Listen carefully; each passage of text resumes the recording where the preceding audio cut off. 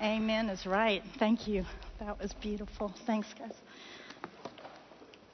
Hello, ladies. What a joy to see all of you here today. I'm Deb Haygood. I'm part of the Women in the Word teaching team, and it's a great thrill to be here. And I want to say thank you for coming.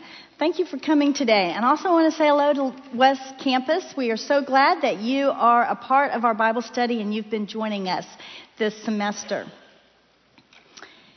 This is it, ladies. This is the last day of our study for this semester. Next week is Thanksgiving, so happy Thanksgiving. And then we will be breaking for December for the Christmas holidays. And we will come back main campus in January on the 8th, and we will be studying the book of Acts. And it's interesting and exciting, and I hope that you plan on being here and will join us January the 8th on main campus. But today we're going to finish up our study of Genesis 1 through 11, where we have learned about the beginnings of everything foundational and important in our life. We've learned a lot about God, who He is, and about the world. God created it, and God is sovereign over it. And we've learned much about ourselves, how God loves us, and how we are to respond to that love in trust and obedience.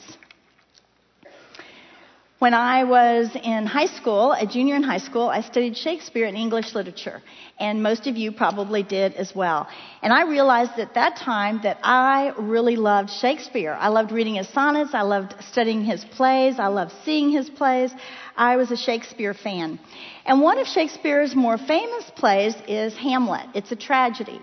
It's about the Prince of Denmark, and his father is the king. He has been murdered, and his mother has hastily married his uncle, the father's brother, and he's now sitting on the throne, which rightfully should have been Hamlet's place. So Hamlet is in a very dark place. He is distressed and depressed and despairing, and that's when he contemplates taking his own life, and we hear that famous line that we've all heard before, to be or not to be. That is the question. And that was the question for Hamlet. But a few weeks ago, as I was studying chapters 10 and 11, getting ready for this lesson today, I was praying to the Lord, and I was kind of talking to Him about it, and I thought, okay, Lord, once again, this is about these guys, whether they're going to obey or not obey.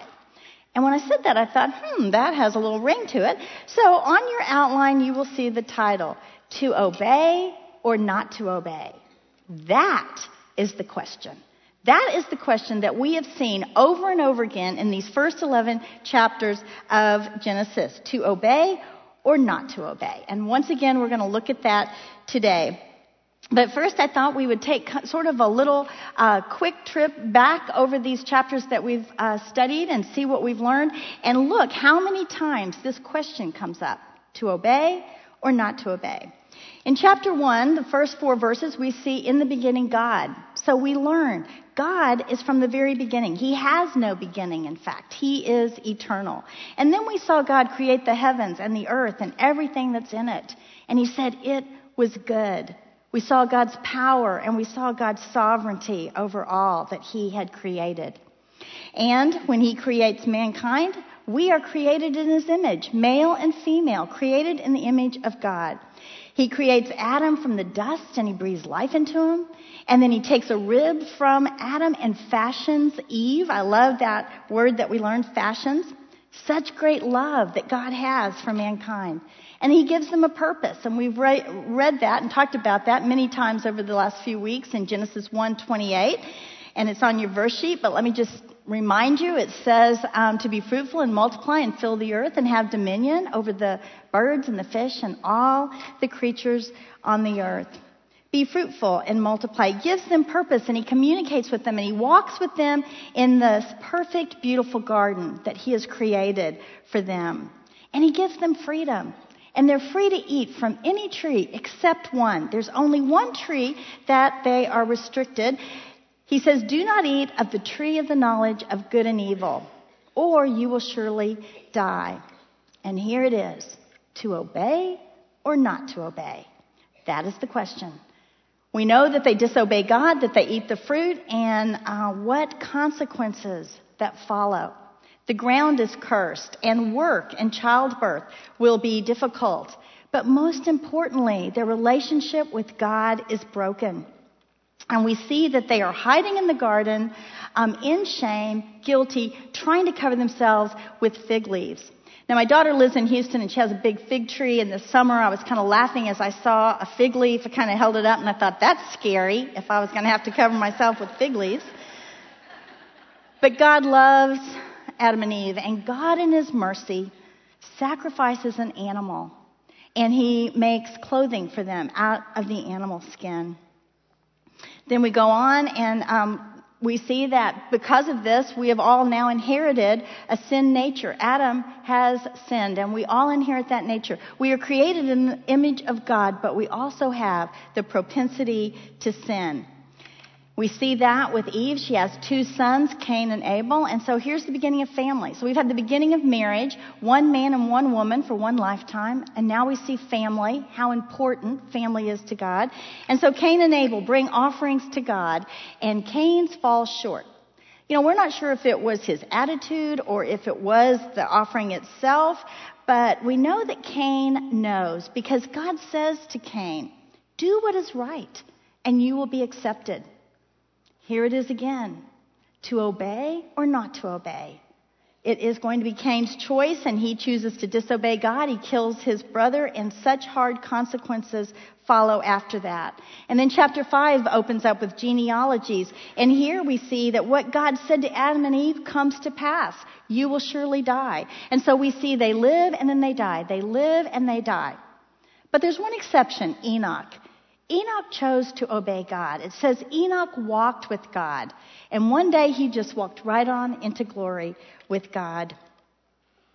But more disobeyed than obeyed until chapter 6 opens, and we see that there is so much sin that God is grieved over it.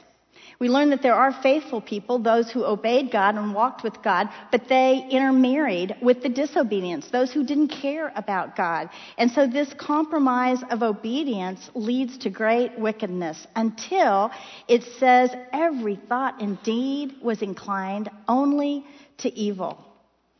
But Noah found favor in God's eyes. He was righteous, blameless among the people. It says Noah walked with God. Noah chose to obey God, and to obey God completely. And so for the last 4 weeks, we've been studying Noah and his family. We've seen him building the ark, and we've seen the flood. That was the judgment for the wickedness of man. And we've seen Noah and his family come off the ark and build an altar and worship God. And then last week in chapter 9, we saw new beginnings.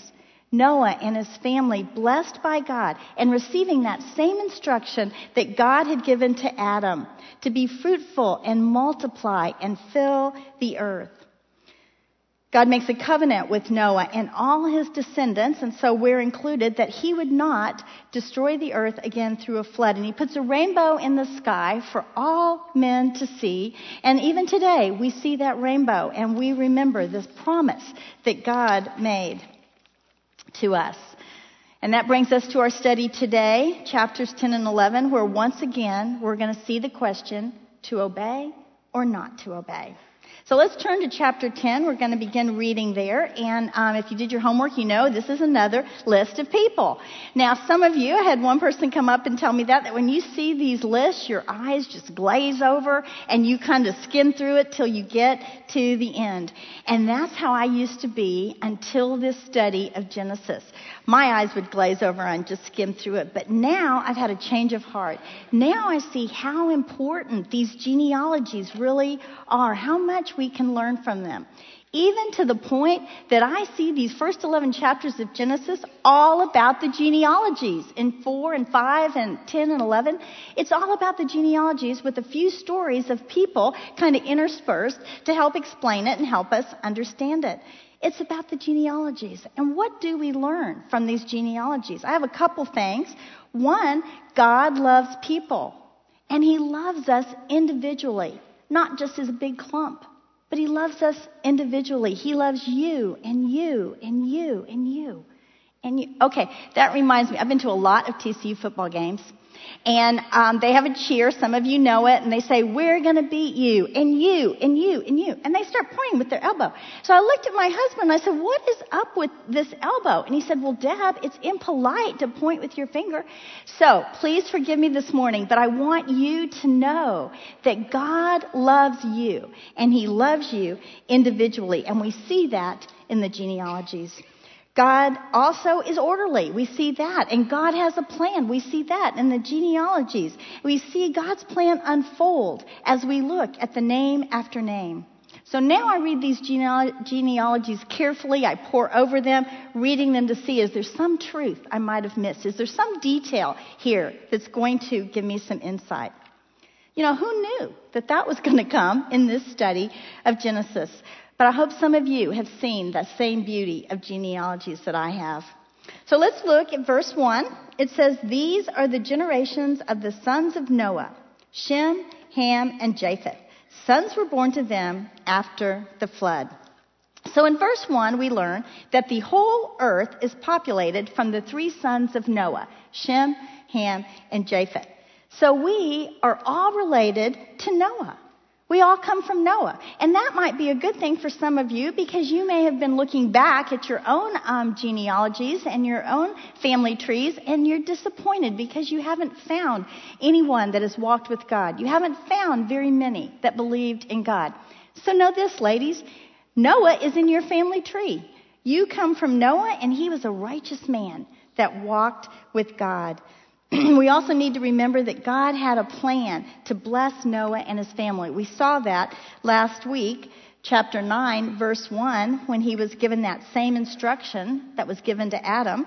It says that God wanted to bless them, and part of that blessing was to be fruitful and multiply and fill the earth.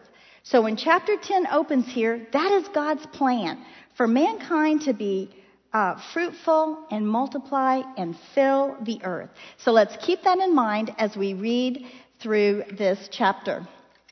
Verse 2 says, the sons of Japheth were Gomer, Magog, Madai, Javan, Tubal, Meshach, and Teras. And then we see the sons of Gomer, and then the sons of Javan, and then in verse 5 we read, from these the coastland people spread in their lands, each with his own language, by their clans in their nations. Okay, you may have noticed as you read through this genealogy in chapter 10 that this is really quite different than the genealogies in chapter 4 and 5. This genealogy includes people and places. This genealogy in chapter 10 is actually called the Table of Nations, and it explains how the earth was repopulated after the flood. So it's not only a genealogy, but it's also an atlas. And we've included, with your verse sheets, a map, and we're going to also put that on the screen. And this is to help us visualize the spread of the people as we go through this chapter. So verse 5 is very important to us. It says, from these, the coastland people spread in their lands, each with his own language, by their clans in their nations. So this tells us that the ancestors of Japheth spread, and here is a map, and I've got my handy-dandy little pointer. We'll see if this works. Okay, so the descendants of Japheth, they're in this triangle of dark gray, and you see that they are spread along the coastlands, and they've gone to the north and mainly to the west. And I also want you to know that people think that the ancestors of Japheth are the Gentile nations. And so we would be from the line of Japheth. Also, I just want to point out that the Old Testament Jew standing on the banks of the Jordan River would consider these nations as the distant lands. They were the distant lands from them. And we see that word distant lands used in Psalms, and we also see it used in Isaiah. Those are the outlying countries. Last week we also learned that the nations from Japheth would live on friendly terms with Israel. So this was very important for those Israelites to know. So let's go on with that and look at verse 6. And here we're going to see the sons of Ham. We read the sons of Ham, Cush, Egypt, Put, and Canaan. And some of your translations may say that a little differently. But these are the four sons of Canaan. And if you'll drop down to verse 20, we read, These are the sons of Ham by their clans, their nations, their lands, and their languages, their lands, and their nations. So we see Ham here, and this verse 20 is very similar to that verse we just read in verse 5. They are going out with their own language and to their own lands, and they form nations. And some of you might be thinking, well, what about chapter 11, where it says they all had one language? And that's exactly right. So that's how we know that this story in chapter 11, the Tower of Babel story, takes place at the beginning or maybe in the middle of these genealogies. That's where it's actually happening. So with that thought in mind, let's go back and read verse 8. Cush fathered Nimrod. He was the first on earth to be a mighty man. He was a mighty hunter before the Lord. Therefore it is said, like Nimrod, a mighty hunter before the Lord. The beginning of his kingdom was Babel, Erech, Akkad, and Calneh in the land of Shinar. From that land he went into Assyria, and he built Nineveh and some other cities. So we see this is a little bit different. All of a sudden we see one individual, and there's several verses telling us about him. And these verses are interesting, but they're also somewhat confusing. Some think that when it says Nimrod was a mighty hunter before the Lord, that was a good thing, that was a positive thing. But there's many other theologians that think it is negative. And I tend to fall into that camp. I don't think Nimrod was for God. I think he was against God. And one reason I think that is because Nimrod's name means to rebel. To rebel. And when it says a mighty hunter, and I think some translations even say warrior, this word here is not really hunting animals like we think, someone going out and shooting a dove. This is more of a great warrior conquering people. It kind of gives the connotation of being a tyrant, a ruthless leader, conquering people. And these words are commonly used with the leaders and rulers of Assyria. And we know from verse 11 that Nimrod is going to build a kingdom in the city of Nineveh, in the land of Assyria. Before the Lord could also mean that God sees Nimrod. He sees what he's doing, and that Nimrod is bold and arrogant before the Lord. He doesn't care about these actions before God. God sees this arrogance. And then in verse 10, we also read that he comes and begins his city in Babel, in the land of Shinar. And those words are very familiar to us when we studied chapter 11, because that's where that story of the Tower of Babel takes place. And because of that, many think that Nimrod was the leader of that rebellion that took place in chapter 9 as the Tower of Babel story. So with that being said about Nimrod, let's drop down to 15, and we're going to see another person, Canaan. He was one of the sons of Ham, and we talked about him last week. Lynn talked about him in her lesson in chapter 9. And it says here, Canaan fathered Sidon, his firstborn, and Heth, and the Jebusites, the Amorites, the Girgashites, the Hivites, and some other ites. And these are important to the Israelites, you might have noticed, because in Deuteronomy we see these people, they are enemies of Israel. In the years to come, these will be Israelites' enemies. We go on to read verse 19, and the territory of the Canaanites extend from Sidon in the direction of Gerar as far as Gaza, and in the direction of Sodom, Gomorrah, Admah, Zidom as far as Lasha. So this is interesting to us because we talked about Cain last week, and we saw that curse. Now, it was really Noah's prophecy or Noah's oracle. Cain didn't rebel against God because of the curse, but rather he lived out the curse. He followed in his father's Ham's footsteps in immorality and disobedience against God. And because of that, God would judge Canaan and would actually give his land to Abraham. This was going to be the promised land to Abraham and then to the Israelites. And so on your map there, you see the descendants of Ham in this little white oval. And here we go. Here's Canaan. This would be the land of Israel someday. And you see the others there. And you might notice that all this map is really kind of centered around Canaan. Every time we talk about the lands and they spread out here and there, it's all in reference to Canaan. And that is because that would become Israel, the land of the Israelites. Let's go on, verse 21, and look at the genealogy of Shem. To Shem also, the father of all the children of Eber, the elder brother of Japheth, children were born. Okay, I want to say two things about that verse. The first one, the ESV translation says that Shem was the elder brother of Japheth. Some other translations, particularly the NIV, says that Shem, whose older brother was Japheth. So in that translation, we see them saying Japheth is the older brother. So apparently, as I studied this, there's a word in Hebrew that can kind of be translated either way. It can mean either one. And so some theologians think translated as Japheth is the older. Some say Shem is the older. I don't think it makes a lot of difference. What we do know about Shem is that from Shem's line would come blessing. From Shem's line would come blessing. And so because of that, Shem's line is very important to us. So the other thing I want to say there in that is we see that he is the father of all the children of Eber. Now, why does it say that at the very beginning? The reason for that is because the name Hebrew comes from the name Eber. And the Hebrews, Abraham is called a Hebrew in Genesis 14, and the Israelites become known as the Hebrews. They're called Hebrews. And so they all come from the line of Eber, who is from the line of Shem. So that's important, and it's put in verse 21.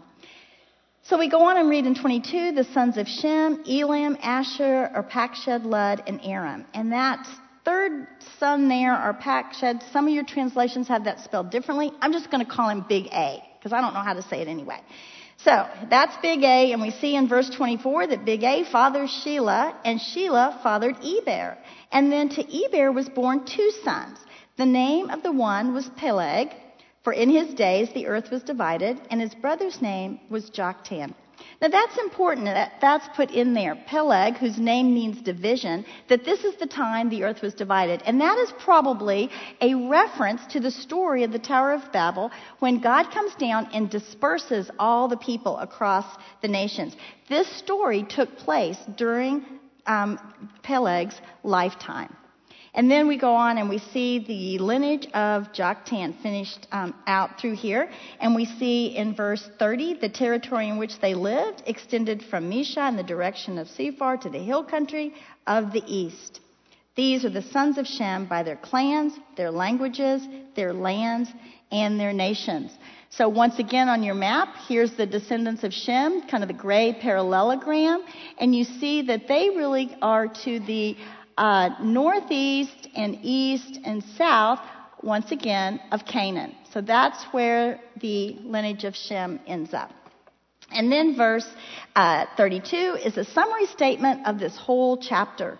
These the clans of the sons of Noah, according to their genealogies, in their nations, and from these the nations spread abroad on the earth after the flood. So we see here God's plan for man to fill the earth has come to pass. God's plan has come to pass as we see them filling the earth. John Constable says in his notes that God's plan to bless the human race by dividing the family of man by languages, locations, and leaders. This was God's plan. This was the way he was going to bless them, by dividing them by languages, locations, and leaders. Just like God formally blessed the earth by dividing the light from darkness, and the earth from the heavens, and the land from the seas. We also see here that God is in control. God is the Lord of the nations. God is the one who caused this to happen. And Moses repeats that thought on your verse sheet in Deuteronomy 32:8. We read this. When the Most High gave to the nations their inheritance, when he divided mankind, he fixed the borders of the peoples according to the number of the sons of God. God is in control. God is the Lord of the nations. But how was that spreading abroad the earth accomplished? That is what we're going to learn in chapter 11. So let's go on and look there.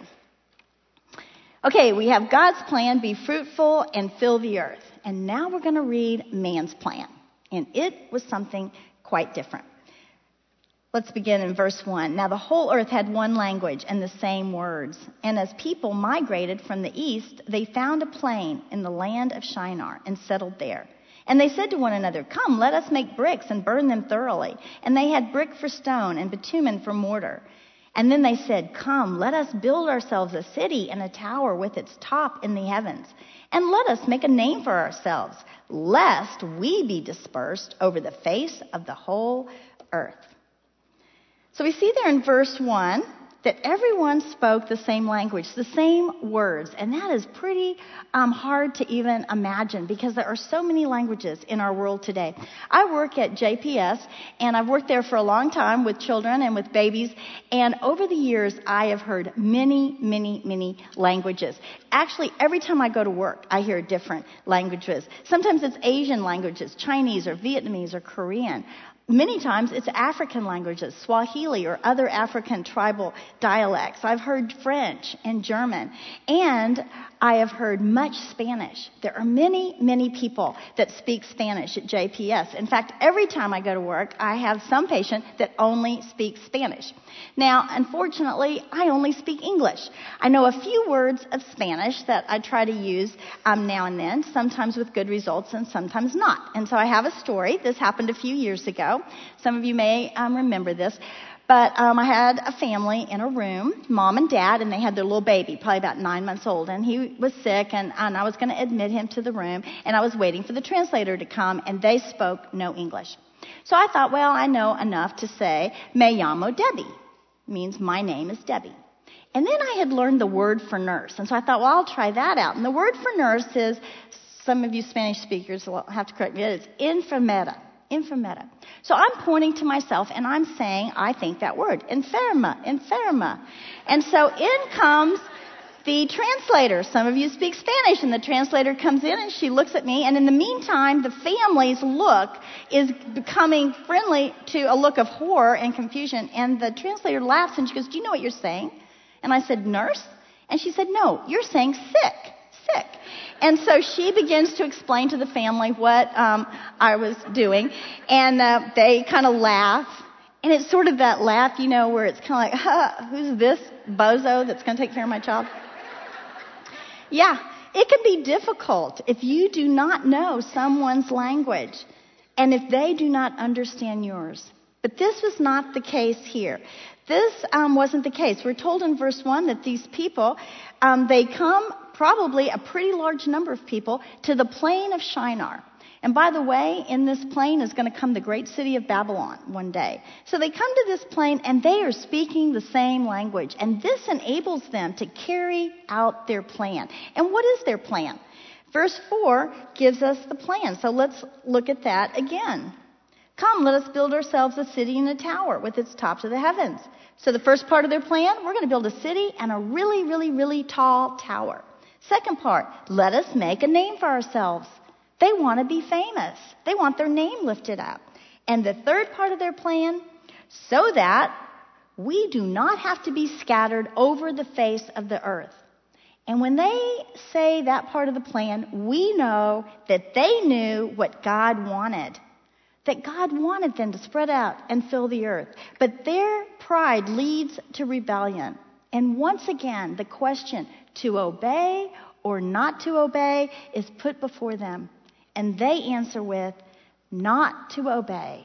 They are not going to obey God. They are going to go ahead with this foolish plan. Verse 3 tells us they had figured out how to make bricks and to use tar for mortar, and they needed bricks because stone is not commonly found in this part of the world. And then some think that this tower is actually called a ziggurat, and we've seen those throughout this region. And what happens is you have a big square base, and then the sides go up, and they're inclined like little steps till you get to the top, which is flat, and there is a shrine to worship the stars, the moon, the sun, other things like that. Sort of see the beginning of idolatry here. And I read where archaeologists have actually discovered among the ruins of ancient Babylon a building that's 153 feet high, and the sides and the 400-foot base, which is really large, with the sides going up, and at the top, this shrine was covered with signs of the zodiac. Maybe, who knows, this was this tower in Babel that they were building. But what we do know is that their pride leads to rebellion and disobedience. Their pride leads to this plan of pride, of rebellion and disobedience. And I want to say here, I'm talking about pride. Pride is dangerous for us today. It's dangerous and we struggle with it. So I have a definition of pride, and it is the self-exalting attitude that seeks to dislodge God as the center of all things and deny him the glory that is due him. Let me say that one more time. Pride is the self-exalting attitude that seeks to dislodge God as the center of all things and deny him the glory that is due him. That is what their pride led them to with their foolish plan of rebellion and disobedience. Because a prideful person wants the glory for himself, wants to exalt himself. A humble person recognizes who God is in light of who he is. God, sovereign, powerful, creator of the whole universe, all-knowing, loving, compassionate, merciful. And who am I? I am a small creature created by God. I am powerless. I have control over almost nothing. I need God. I trust God. I want God. Humility says, I want to follow you because you, O Lord, know best. Pride says, I want to be the leader in control. I do not need God. I know what is best. Their plan was to make a name for themselves. It's pride. And we still have men today that build towers, and some bear their names. We have the Eiffel Tower in Paris and the Trump Tower in New York and many others. But ladies, as followers of Jesus, we do not want our names lifted up. We want the name of Jesus lifted up. Let God exalt the humble. James tells us that very thing in James 4:6-10, where it says, therefore it says, God opposes the proud, but gives grace to the humble. Humble yourselves before the Lord, and he will exalt you. Our pride leads to foolish plans. Our pride deceives us. Plans that are not God's plans end in disappointment and disaster and distance from God and discipline and even destruction and death. On your verse sheet, I have a verse Solomon gives us about man's plans. It says, there is a way that seems right to a man, but its end is the way to death. And this was so important to Solomon that he also writes this very same verse in Proverbs 14, verse 12. Solomon wants us to really know that, to really learn that we may have plans that seem good, but if they're not God's plans, they are not going to go well for us. Those are foolish plans that will not go well. So what is God's response to their plan? Let's go on and read verse 5 and see. And the Lord came down to see the city and the tower which the children of man had built. And the Lord said, behold, they are one people and they have all one language. And this is only the beginning of what they will do. And nothing that they propose to do will now be impossible for them. Come, let us go down and there confuse their language, so that they may not understand one another's speech. So the Lord dispersed them from there over the face of all the earth, and they left off building the city. Therefore, its name was called Babel, because there the Lord confused the language of all the earth. And from there, the Lord dispersed them over the face of all the earth. So what's God's plan? It says God came down. Okay, now he didn't really have to come down to see what was going on. That is a literary technique to dramatize or to visualize God's intervention. God responds to man's actions. God is aware and he is involved in our life. And God notes that with one language, there is no limit to the rebellion, to the sin, to the evil that they can spur one another on to do. The unity they have was not used to come together and worship and glorify and obey God. No, their unity was to provoke one another on to greater rebellion and disobedience. Unity, we learn as believers, is a good thing. When we are united in Christ, encouraging one another towards God, that unity is good. And that's what we see in Hebrews 10. I have that on your verse sheet. I'm not going to read the whole thing, but it says there, let us consider how to stir up one another to love and good works. That's the kind of unity that's encouraging, that points us towards God. This unity was for rebellion. And in verse 7, it says let us go down, I just want to make a quick note. That is once again a reference to the triune God. We saw that in chapter 1. This is a reference to God the Father, God the Son, and God the Holy Spirit. The triune God coming down or intervening in the lives of these people. And what happens? He confuses their language and they are dispersed. They are scattered throughout the land. And so in this verse, we see the beginning of all the languages that are on earth and in our world today. Here's the beginning of language. And do you see how this discipline was also a blessing?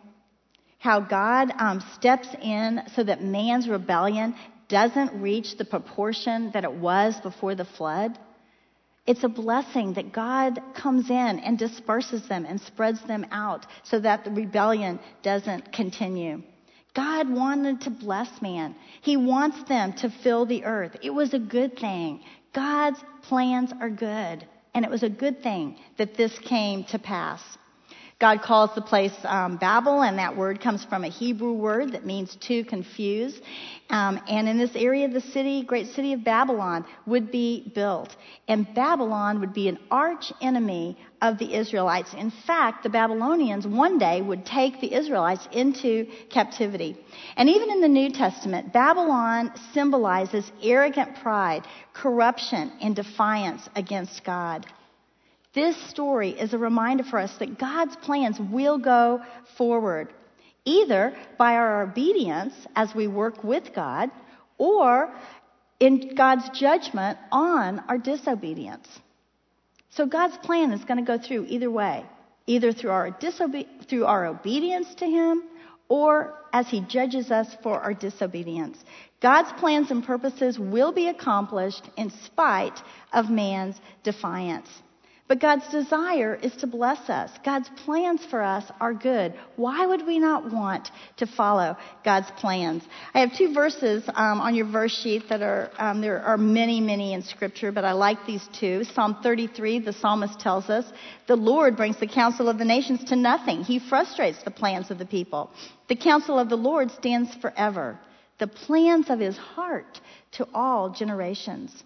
And then Jeremiah 29:11, this is God speaking, and Jeremiah the prophet records it.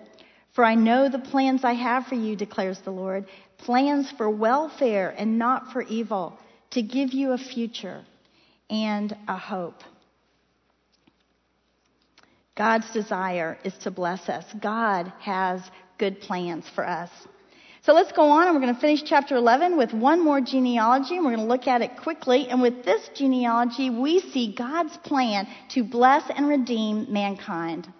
And I'm so glad we're not going to end with everyone being scattered across and speaking different languages. No, we're going to end with this genealogy. And so we're going to end on a high note, because in this genealogy, we are going to see that we have a future and a hope. So let's look at verse 10. These are the generations of Shem. When Shem was 100 years old, he fathered Big A 2 years after the flood. And Shem lived after he fathered Big A 500 years and had other sons and daughters. So in these two verses, we see that this genealogy is written a little bit differently than chapter 10. It sounds a whole lot more like the genealogy in chapters 4 and 5. Because here we see that the age is included when they fathered the child and then how many years they lived. But unlike chapter 5, the emphasis here is on life. The other difference that we're going to see is down in verse 16. It says, when Eber had lived 34 years, he fathered Peleg. And Eber lived after he fathered Peleg 430 years, had other sons and daughters. And when Peleg had lived 30 years, he fathered Reu, and then so on and so forth until we get to verse 26. When Terah had lived 70 years, he fathered Abram, Nahor, and Haran. This is important because we read here that from the generation of Shem comes Abram. And we know him as Abraham. His name is changed by God in chapter 17. And Abraham is important because the rest of the book of Genesis will be about Abraham and his sons and his grandsons and his great-grandsons, from whom comes the nation Israel. So these verses, 27 through 32, really give us background to Abraham. That's what this genealogy is in here for. And we learn in there, I'm not going to read through it for time's sake, but we learn that Abraham has a wife, Sarai, and that she is barren. And we learn about his nephew, Lot. And we learn that they leave with Terah, and they go from Ur of the Chaldeans, and they're on their way to Canaan, but they stop off in Haran. Now, some of you might have thought, we lost our map, but that's okay. On your map that you have, you'll notice that Haran is up north, and you're thinking, hey, why'd they take the long way to get to Canaan? That is because there's a big desert in between, and so they had to go up north to Haran, and then they are going to continue down in chapter 12 to Canaan. Abraham is very important to the Jewish faith, and he is also very important to our faith because God makes a covenant with Abraham, a covenant of blessing that affects us today as believers. And I want to read that covenant blessing to you. Just let your eyes drop down, chapter 12, verse 2. This is God talking to Abraham. And I will make of you a great nation. I will bless you, and I will make your name great, so that you will be a blessing. I will bless those who bless you, and him who dishonors you I will curse. And in you all the families of the earth shall be blessed. Here we see this is a reference to Jesus Christ. This blessing to all people, this covenant blessing is a reference to Jesus Christ coming to the earth. And we know that Jesus was from the line of David, who was from the line of Judah, who is the great-grandson of Abraham. In fact, you might want to read the genealogy of Jesus over the Christmas holidays, and you'll find that in Matthew 1 or in Luke 3. It's interesting because it ties in what we've been studying in Genesis to the birth of Jesus. So God has a plan for blessing mankind, a plan to redeem us from our sin. God's grace consistently exceeds his wrath. You know, it was probably, if you add all this up in chapter 11, it was probably only about 300 years from this Tower of Babel story with the disobedience of man to Abraham's birth, who would be have the covenant blessing from his line would come Jesus. It wasn't that much time. God's grace is always greater than his wrath, and we see that in his plan.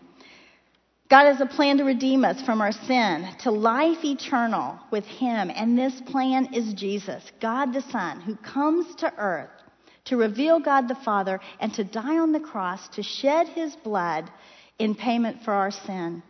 And when we accept that free gift, when we acknowledge Jesus as our Savior, when we believe in him, then we have eternal life with God, and we become daughters of the Most High King. We are his beloved. And as his beloved, as believers in Jesus, we also have the same question before us today: to obey or not to obey, to choose obedience and walk with God, or to refuse those blessings that he has for us as daughters of the King, and to walk our own path in disobedience. On the bottom of your outline, I have 3 steps in walking with God, and they're pretty simple, and you all probably know them. The first one is to talk to God. Talk to God. Ask him every day for help. God has given us the Holy Spirit to indwell us, and the Holy Spirit encourages us and gives us what we need to walk with God. On your verse sheet, I have Acts 9:31. This is talking about the church, but also refers to us. The church was strengthened and encouraged by the Holy Spirit. The Holy Spirit can encourage us. By the way, did I say that we're going to study Acts in January? And Acts is all about the Holy Spirit. So if you ever wanted to know about the Holy Spirit, join us in January. We're going to talk all about him. Second step, Read God's Word to learn His truth. And I'm preaching to the choir. That's what you all are here doing all semester. You're studying God's Word to learn His truth so that you might obey it. We see Psalm 119:11 says, I have stored up your word in my heart that I might not sin against you. God's Word is what tells us what we're supposed to obey. And Micah 6:8 tells us this. He has told you, O man, what is good. And what does the Lord require of you? But to do justice and to love kindness and to walk humbly with your God. How are we supposed to act? We're supposed to act justly. We're supposed to love mercy and to walk humbly with God. And the third step, practice the presence of God. Practice the presence of God. That simply means to think about, be aware that God is always with you. God is always with you. When you're washing the dishes, God is there with you. When you're driving in the car and the kids are screaming in the back, God is in the midst of that. When your boss has given you an unreasonable deadline, God is there with you in the midst of it. A monk that lived in the 1600s was the one that kind of wrote letters and talked about how he, over his lifetime, practiced the presence of God. And he said it's not easy. It does take practice. But he says in there that just the smallest amount of obedience leads to great blessing. That's a paraphrase of mine. But we know that blessing follows obedience. And it's not equal. Our tiny little bit of obedience ends up in great blessing poured down upon us. So ladies, let's walk with God and choose to obey. Let's pray.